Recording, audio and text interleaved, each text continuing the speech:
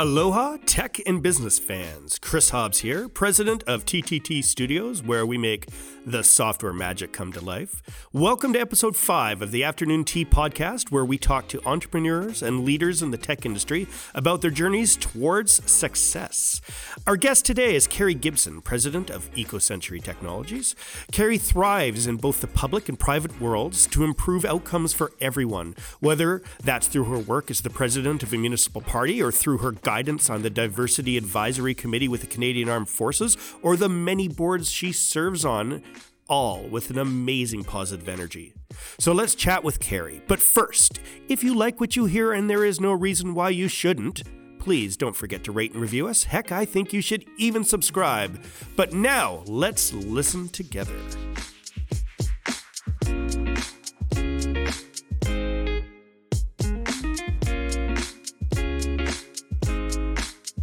So today on Afternoon Tea, I am so excited to have Carrie Gibson join us. Let me just set this up, if you will, Carrie.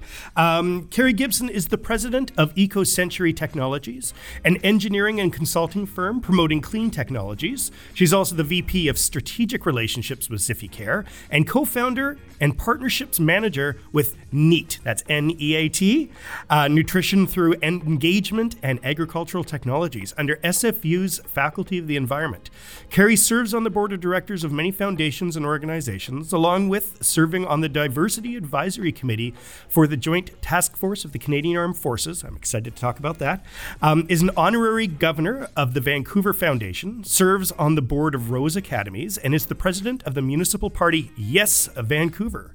She currently is focused on several collaborations that address the SDGs. What's the SDGs? Sustainable Development Goals. Thank you. Sustainable Development Goals, both locally and globally, using innovative solutions, applying a business lens to causation.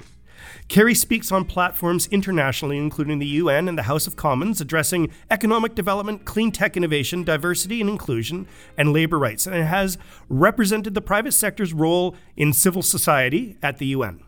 She was named the UN Women's Planet 50/50 champion, a global goodwill ambassador, and has received the Times of Canada Award for Excellence in Innovation, a Shatki Award, and the Honor Award by the Iranian and Kurdish Women's Rights Organization. That was a long description, but really something I respect a lot and excited to welcome Carrie.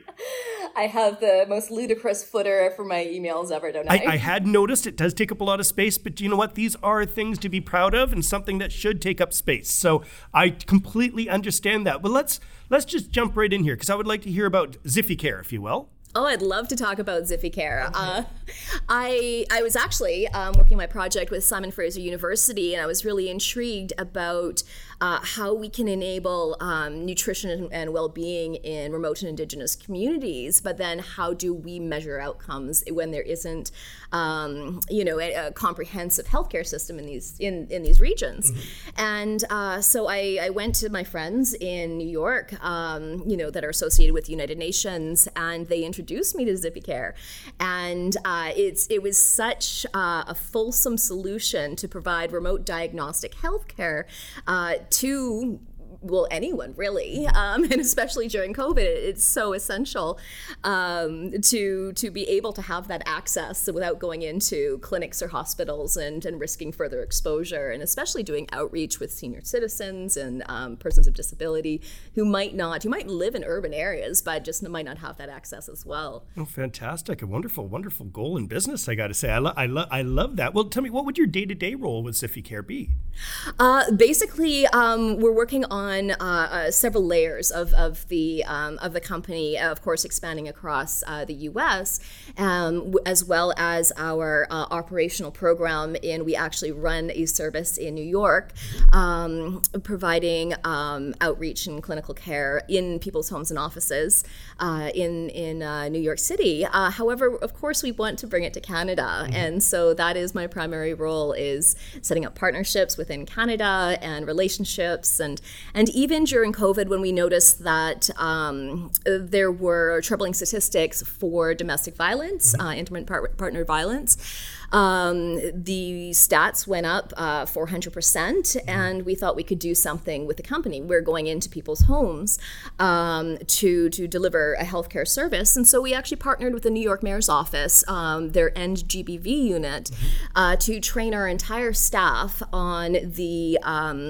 how to detect and appropriately respond to signs of domestic abuse, seniors abuse, child abuse, trafficking, all of these things that our service might be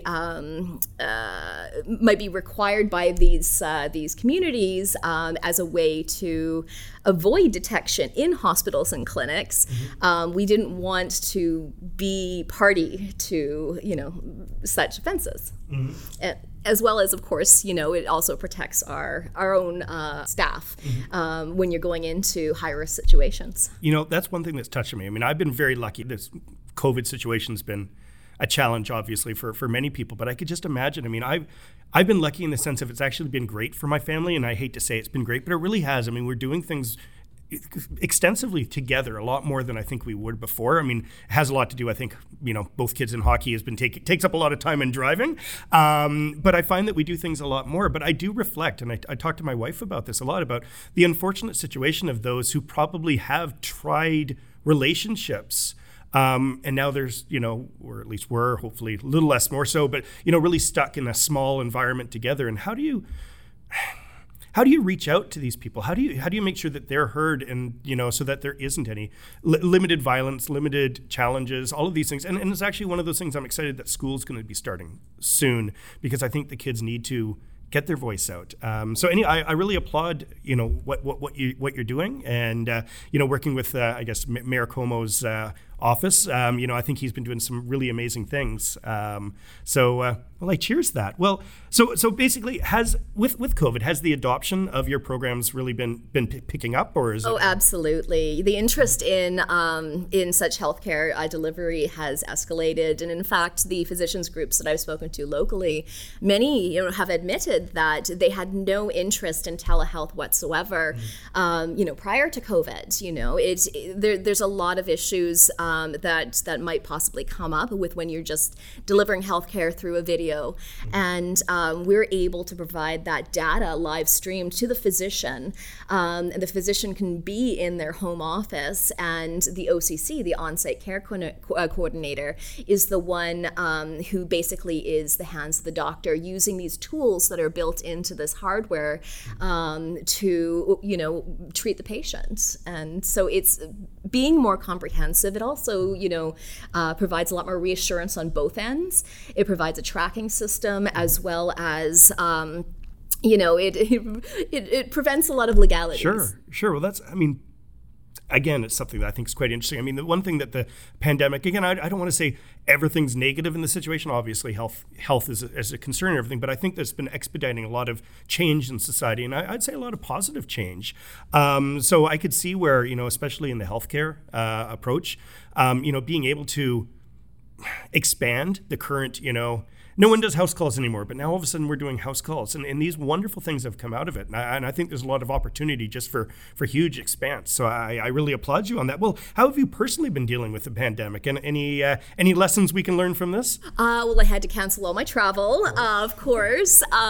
So it's been interesting converting absolutely every personal engagement to an online engagement, and I'm a bit of an extroverted person, and I prefer dealing with people face to face, and especially for business. I'm old-fashioned that way. So it's been a bit of a change. Doing 16-hour days in front of my computer. I feel like I'm talking to myself sometimes, but it's been okay. I've been basically keeping to myself so that I can see my parents, who are a little bit older, completely healthy and incredibly active, but still a little bit older and a little bit high risk. So, we do family dinners every Sunday for the worst of the COVID, when the numbers were quite high, which I might have to start doing again. I do their grocery shopping and take it out, and so that they wouldn't have to put themselves in high-risk situations. That's wonderful. I was actually visiting my parents for the first time in 5 months because they live in Salt Spring, and it's like the entire island seemed to be a little bit isolated, and understandably so. But, well, speaking of the parents, because I heard something really interesting, which was that you had in your family a club. Is it a club, I guess you'd say? A dance hall back in London, was it, or in England? Yes, in England. And well, tell me about this. Set this up. I want to hear more. My dad's from England. My mom's from New Zealand. Both sides of the family were very into music in many different levels. In fact, I have many uncles that were involved with the pirate radio. Really? Back in the day. Wow. And on my dad's side, there were a few, but there was one called the Starlight Ballroom, which actually there was a petition set up not too long ago that wanted to have it listed as a heritage site, because the Starlight Ballroom hosted so many amazing acts from, what was it, the 50s, 60s, it was 70s, and it was incredible. So, I mean, Tina Turner went through there, Pink Floyd, The Who, these people who back then, of course, they got paid in beer, and they were up and comers and whatnot, as well as my dad worked at Eel Pie Island, which it was a little party town on the Thames, and where it was Katie Lang and Rod Stewart backing up Long John Baldry, which kind of brings it home to Vancouver, because then Long John, of course, ended up playing at the Yale Saloon and living upstairs, right? So, there was some interesting history there. It was an entirely, family-run business. My grandma and my granddad and uncles and aunts and cousins and everybody participated. That would be so much fun. And you know what? I can see in the spirit of you about New Zealand. We talked a little bit about, the living in New Zealand you're talking about too. And just a quick little, appreciation for all things New Zealand, because I was really, really blessed about a year and a half ago to do a family vacation there for spring break. And we actually took off on the plane and we had Wi-Fi, and that's when the Christchurch massacre happened. And we heard about it as we're taking off. And so we were thinking, my gosh, what's it going to be like? Like, maybe we should return. We don't want to be a burden. Obviously this is some extreme, just an awful situation that they have to deal with. And when I say they have to deal with, I want to say that New Zealanders, first off, who are the closest to Canadians I have ever witnessed, and I mean that in a way of love, but I have never seen a people or group deal with tragedy in more way of pure love. And I can see this in your soul, in the sense of, you would find flowers everywhere, and as we were just driving through towns, and we would find flowers where it says, "We are all Kiwis." And the thing that blew me away, though, is one of the last days as we were about to leave, which was the 2-week anniversary, all women wore headscarves.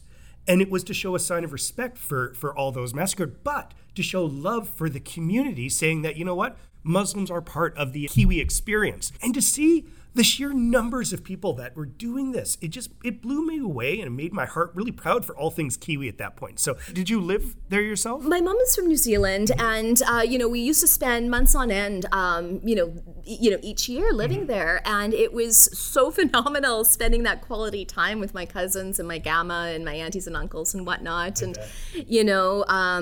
my mom grew up on a dairy farm in northern New Zealand, and I just have all these wonderful memories of traveling all over the country and visiting all my relatives, and I love the geothermal activity and the people and the culture, and you're very right, it's very similar to BC in many ways, culturally, with the diversity, even environmentally.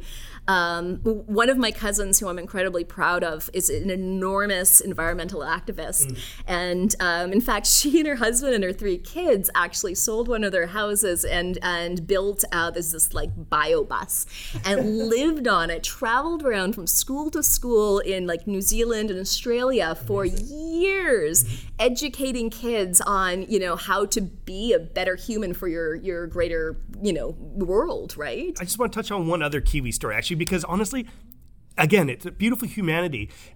I was in, I can't even remember what it was, Rotorua or Rotunga or wherever it is. Rotorua. I knew I said that wrong. And there was, you know, which is kind of like, I don't know, I don't want to cheapen it, but it's kind of like the Kelowna of New Zealand, you know, a lot of outdoor sports and all that. And there were two people, one who was Indigenous, Maori, and one who wasn't. And they were both, the Caucasian, okay, New Zealander, started stating that he's a Maori, like, he referred to the Maori or the Indigenous as a New Zealand thing. And I don't know if we're comfortable doing that here. And I asked the Maori fellow, like, is that something, you know, you're comfortable with? And he's like, oh, we're all New Zealanders, which again was a theme that came throughout. And I just love that because I'm not sure I feel comfortable as much as I love. I mean, I grew up in Tsawwassen next to the Tsawwassen, you know, Indigenous area, and lots of friends through that. But I don't know if I could ever claim that. And it was so nice to see, I don't want to call it, you know, restitution or whatever. There was just an understanding together that I think is so necessary as a community going forward. So I really, really loved that. Absolutely. And I'm really enjoying the Maori engagement with our First Nations communities here locally. There's a lot of interchange of ideas. And as a leader, Jacinda Ardern, you know, and before her, Helen Clark, have been amazing, you know, and female leaders, and after Christchurch, of course, she just showed the world, you know, what was it, her strength and how resilient New Zealand is. You know, they are so proud of their country, and I'm proud to have that as part of my heritage. I'm jealous of it. I mean, you're right. She showed compassion, and I don't think enough leaders really show compassion. And I want her to be the United Nations president. Is it the president of the United Nations? You know what I mean? Because I think Secretary General. Thank you. Because I think she'd do so much right. Actually, Helen Clark was very close to becoming Secretary General of the United Nations. What was it? And Antonio, of course, won the last round. And I'm not sure if Helen's up to it again, but definitely I would love Jacinda Ardern to take a go at it. It would be amazing. Well, let's touch on this then, and I'm going to read a little bit because Pauline, the wonderful producer and marketing manager, should make sure I do things properly, and I'm not very good at reading things, so I'm going to read this right. So, as a huge advocate, and we already talked a little about this, but let's focus on it more. As a huge advocate and an amazing role model for women, what do you see as the major challenges in recent years, 2019, 2020, for women in business or tech? There's been a lot of opportunity in recent years for women in tech. It's not like 10 years ago where, you know, there was me and maybe a couple other women in the same rooms as the guys, right? There are funding opportunities that were never there before. There are people more open to collaboration, and it's no longer the old boys club. So it's, you know, it's so wonderful to see that evolution. I mean, I think in some ways our culture needs to shift still, just to have that greater acceptance. And, you know, because women are always having to prove themselves and measure up and, you know, not be labeled as, you know, bossy or hysterical or whatever it might be when really they're just being assertive and passionate. Having that shift even further, but I think we have come so far. Before COVID happened, we used to host a lot of meetups, and typically over the last, many long years, short of if it's a design meetup or, you know, that sort of thing, you know, we didn't have much representation. And I got to say, just before we had to close up our meeting space for it, we had a AI meetup, and it was like 60% women. And it was amazing to have that. And it was like, we'll keep that push going. And then we got locked all indoors. But I really hope to keep pushing that because I want more representation, obviously. I mean, we all do. Well, tell us then, can you share some of the obstacles that maybe you've personally faced, you know, where you've gotten now? I kind of had a bit of a double whammy. Of course, I'm a woman and I'm disabled. So, for instance, there are certain people who maybe have not been exposed to someone who might be in a wheelchair before, and think that the wheelchair goes with, like a physical incapability goes with an intellectual incapability. So sometimes, I go into these things and people are speaking slowly to me or speaking loudly to me, and I'm like, I'm right here, and I'm not deaf, and I'm,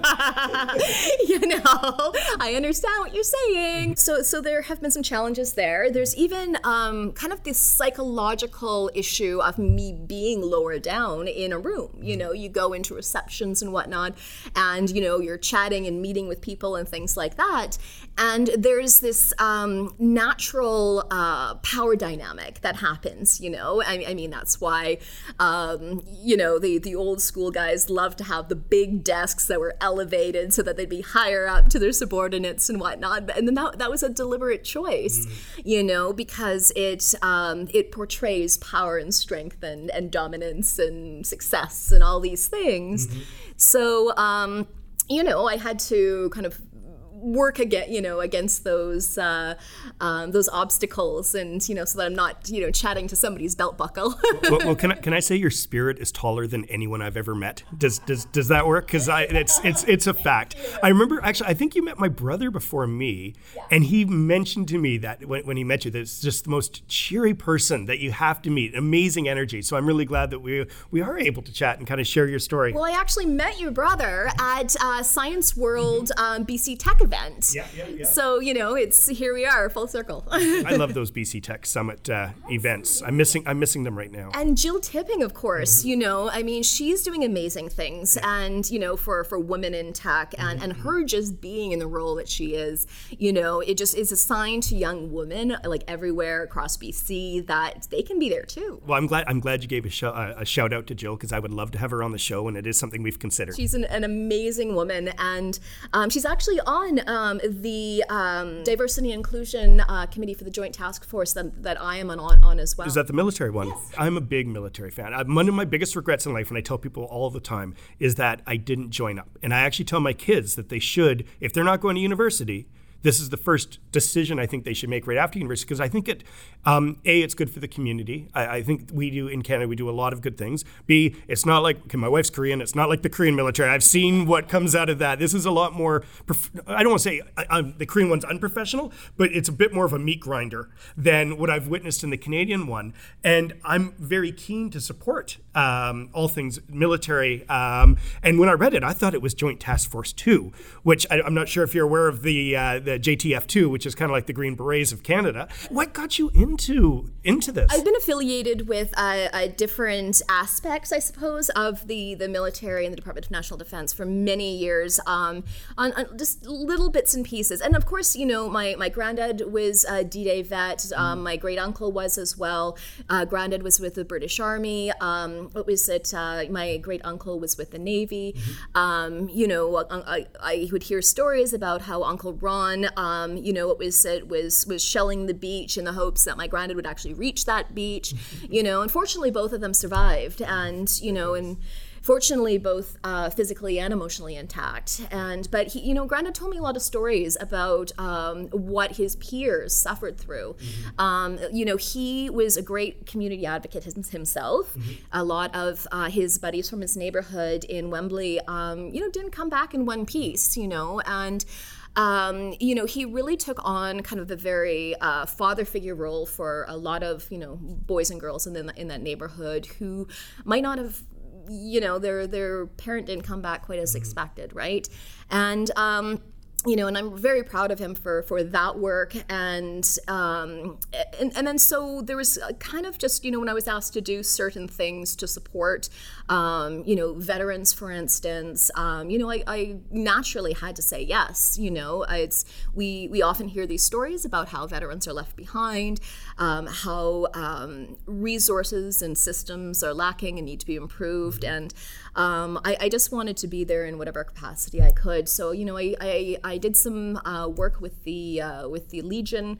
And then later on, I spoke at the House of Commons on how we should ensure that military veterans can retire out of service and have a smooth transition into the civilian sector, and why not go into the public sector, right? And in my opinion, the military is the public sector. So how can I help those gaps and those failings and whatnot? And of course, the Canadian military. We have to differentiate it from other militaries because we do so much peacekeeping, outreach.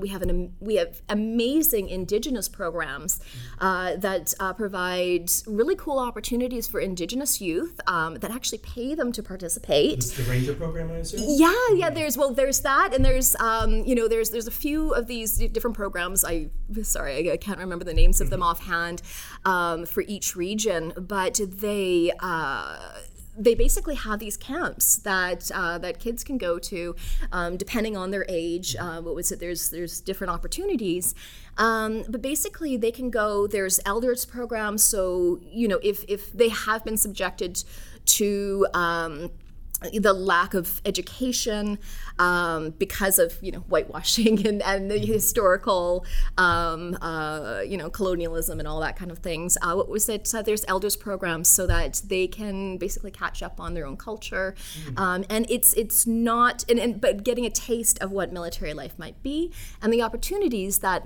it might hold for them, especially educational opportunities, because you can come out of the military with amazing skills and degrees and and have a future. No, I couldn't agree more. I mean, it's funny because I keep telling my son, he's the big hockey player, that it's a good opportunity if you don't want to do school, but Korean mom, pardon me for being a little racist in this, but she really focuses on the education side. I think it's part of the culture. It's definitely part of the culture, but maybe it's not for everyone. And I think, there's a lot of opportunity that can come out of that. And, but the funny thing is my daughter, she is so gung-ho. She's like, yeah, I'm in. It's what she wants to do. We'll see if that's just to pull at Dad's heart here. But I know some amazing women in the military I can introduce her to if she's so inclined. I have this one friend who I'm so proud of, who got like a double master's at MIT and is now in charge of like the maintenance of the frigates and submarines. Wow. And what a cool job, and that this young woman has, and what opportunities lie ahead of for her. And but I mean the big thing for this diversity committee is that we want the military and its policies and its culture to reflect the community, it serves. As it should.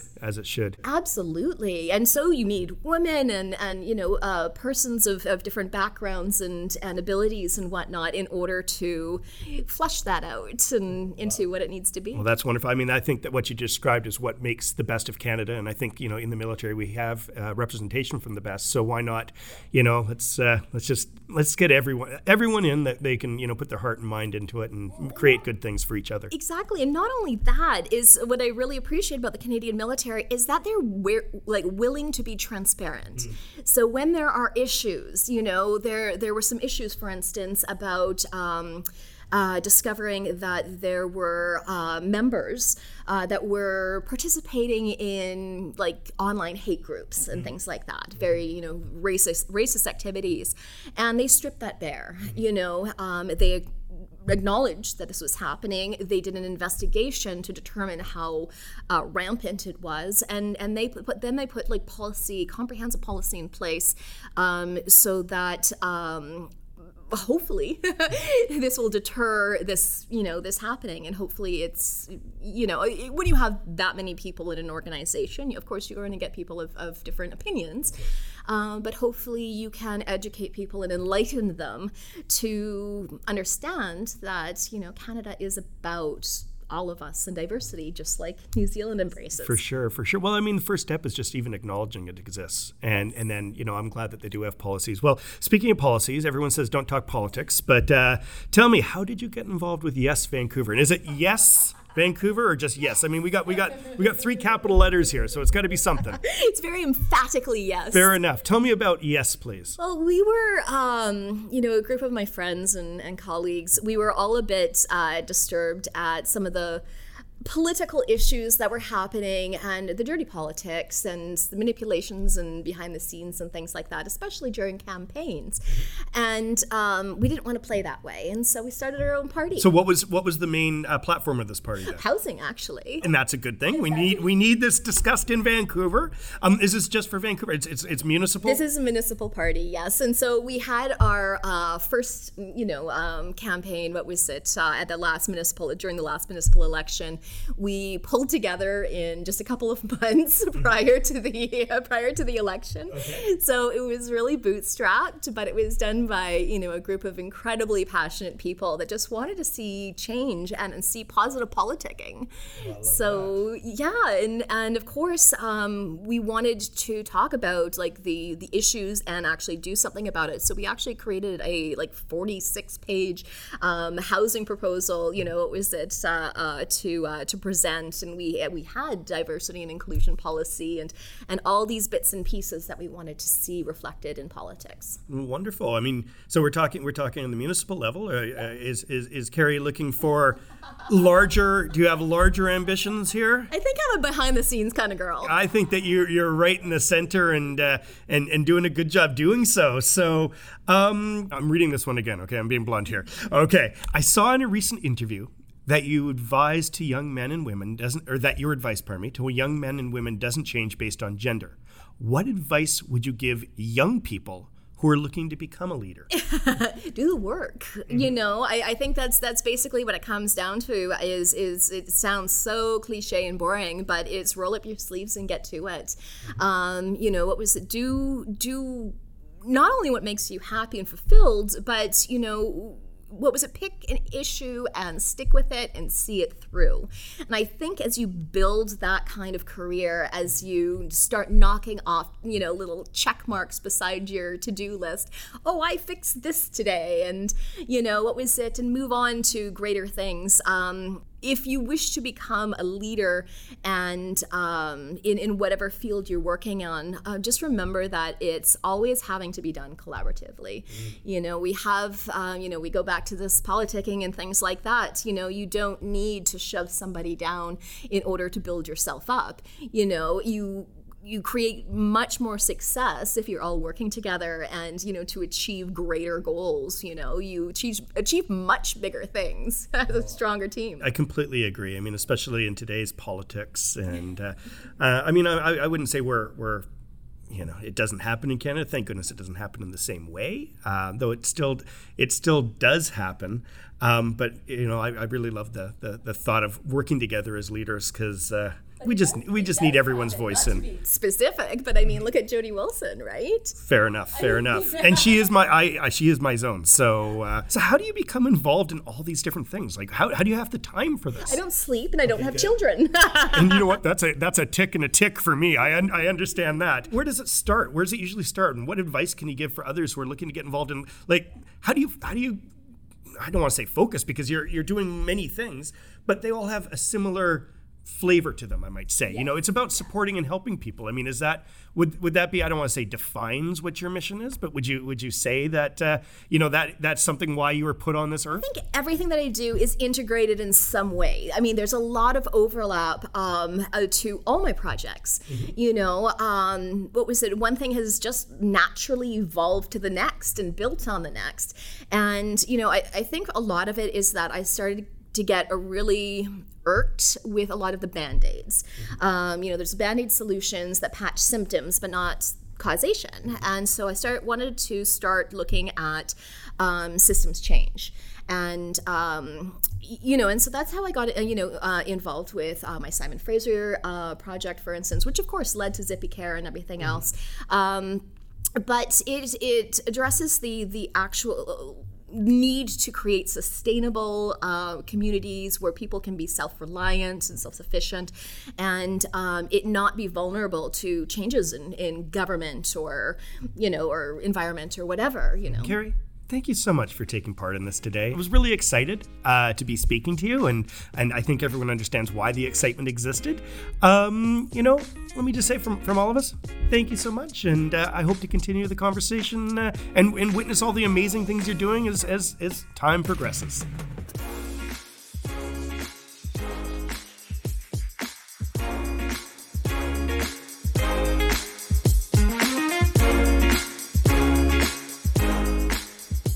Hey, Afternoon Tea listeners.